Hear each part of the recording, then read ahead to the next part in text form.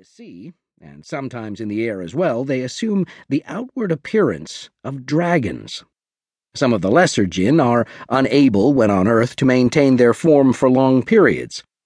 These amorphous creatures sometimes slide into human beings through the ears, nose, or eyes, and occupy those bodies for a while, discarding them when they tire of them.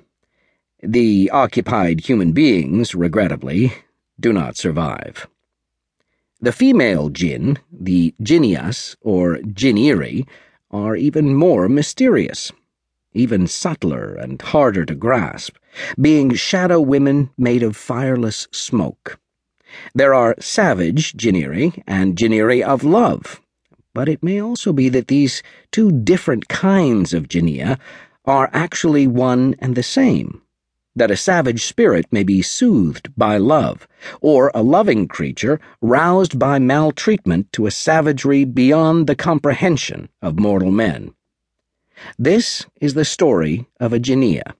a great princess of the jinn, known as the Lightning Princess on account of her mastery over the thunderbolt, who loved a mortal man long ago, in the 12th century, as we would say, and of her many descendants, and of her return to the world after a long absence to fall in love again, at least for a moment, and then to go to war. It is also the tale of many other jinn, male and female, flying and slithering, good, bad, and uninterested in morality, and of the time of crisis,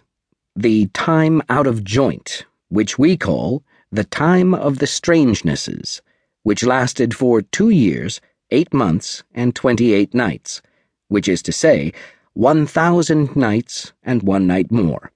And yes, we have lived another 1,000 years since those days, but we are all forever changed by that time, whether for better or for worse. That is for our future to decide.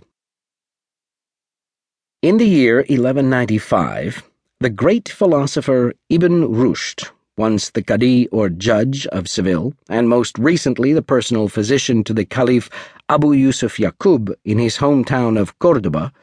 was formally discredited and disgraced on account of his liberal ideas, which were unacceptable to the increasingly powerful Berber fanatics who were spreading like a pestilence across Arab Spain, and sent to live in internal exile in the small village of Lucena, outside his native city, a village full of Jews who could no longer say they were Jews because the previous ruling dynasty of Al-Andalus, the Almoravides, had forced them to convert to Islam.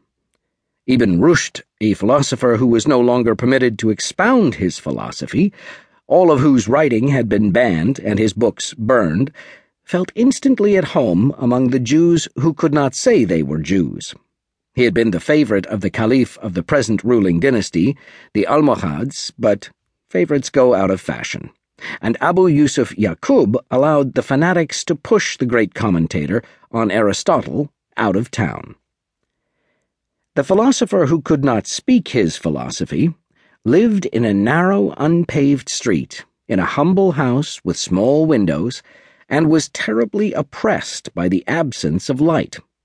He set up a medical practice in Lucena, and his status as the ex-physician of the Caliph himself brought him patience.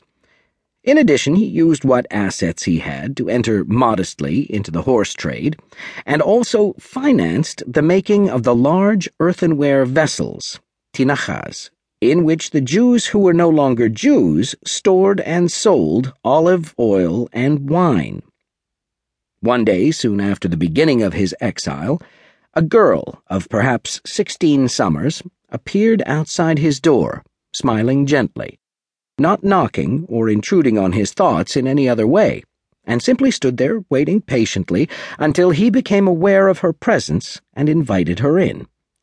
She told him that she was newly orphaned, that she had no source of income, but preferred not to work in the whorehouse, and that her name was Dunya,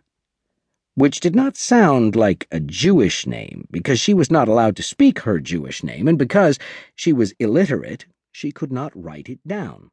She told him